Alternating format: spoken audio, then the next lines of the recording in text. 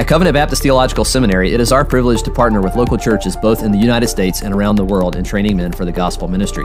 If your church supports CBTS with $200 a month and a commitment to pray for us, any student in your church can attend CBTS tuition free. To learn more about how you can partner with us in providing informed scholarship with pastoral heart, visit cbtseminary.org.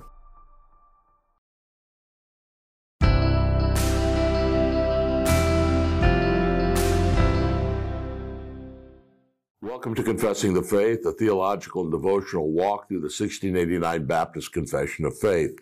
I am your host, Sam Waldron, one of the pastors of Grace Reformed Baptist Church in Owensboro, Kentucky, and president of Covenant Baptist Theological Seminary.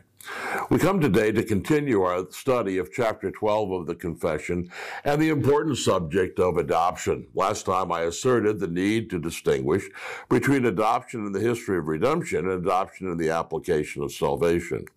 In this podcast, I want to survey adoption in the history of redemption.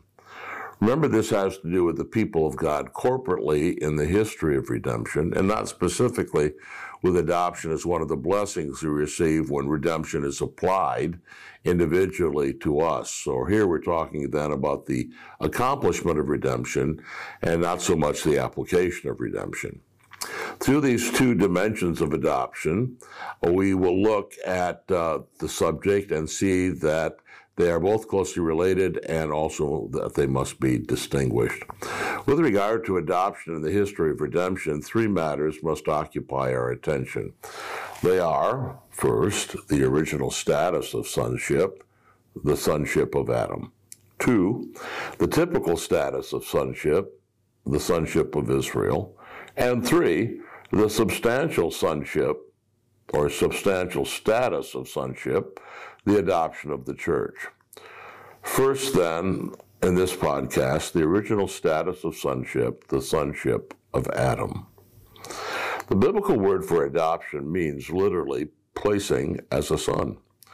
Thus, no discussion of adoption which does not take into account the broader biblical teaching on the subject of sonship can be accurate. This teaching certainly begins with the idea that Adam was originally the Son of God. This is explicitly stated in Luke 3:23 and 38. In the genealogy of Jesus, his parentage is traced back to Adam, the Son of God.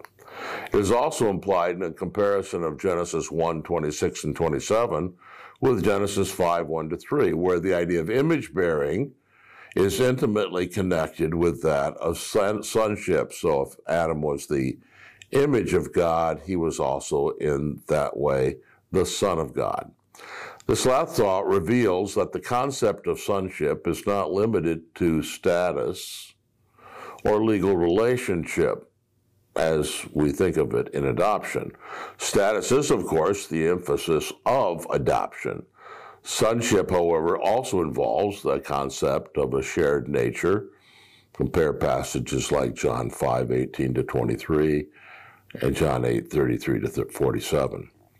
The witness of the Genesis account, as we look at Genesis 2:17 and again 3:24, and indeed the entire Bible, is that this original relationship of sonship to God was lost when Adam fell.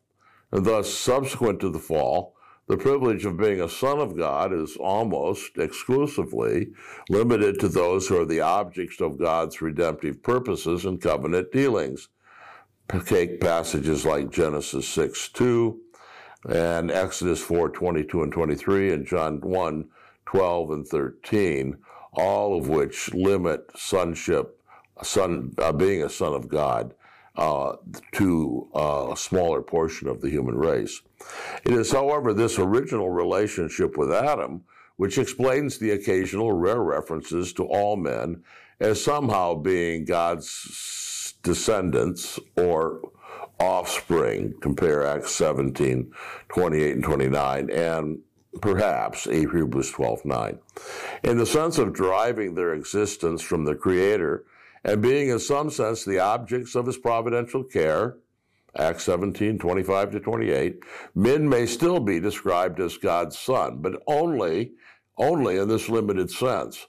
The whole story of the Bible is the story of how mankind's original filial relationship with God as their Father is restored through the work of Christ. It is only when men once again share the nature of God and are the objects of His special favor that they are, in the full sense, His sons. As John Murray trenchantly asserts, to substitute the message of God's universal fatherhood for that which is constituted by redemption and adoption is to annul the gospel. The story of adoption and the history of redemption begins with Adam as originally the son and now the fallen Son of God. But that is not where it ends. Next time we'll consider the sonship of Israel and then the sonship of the church.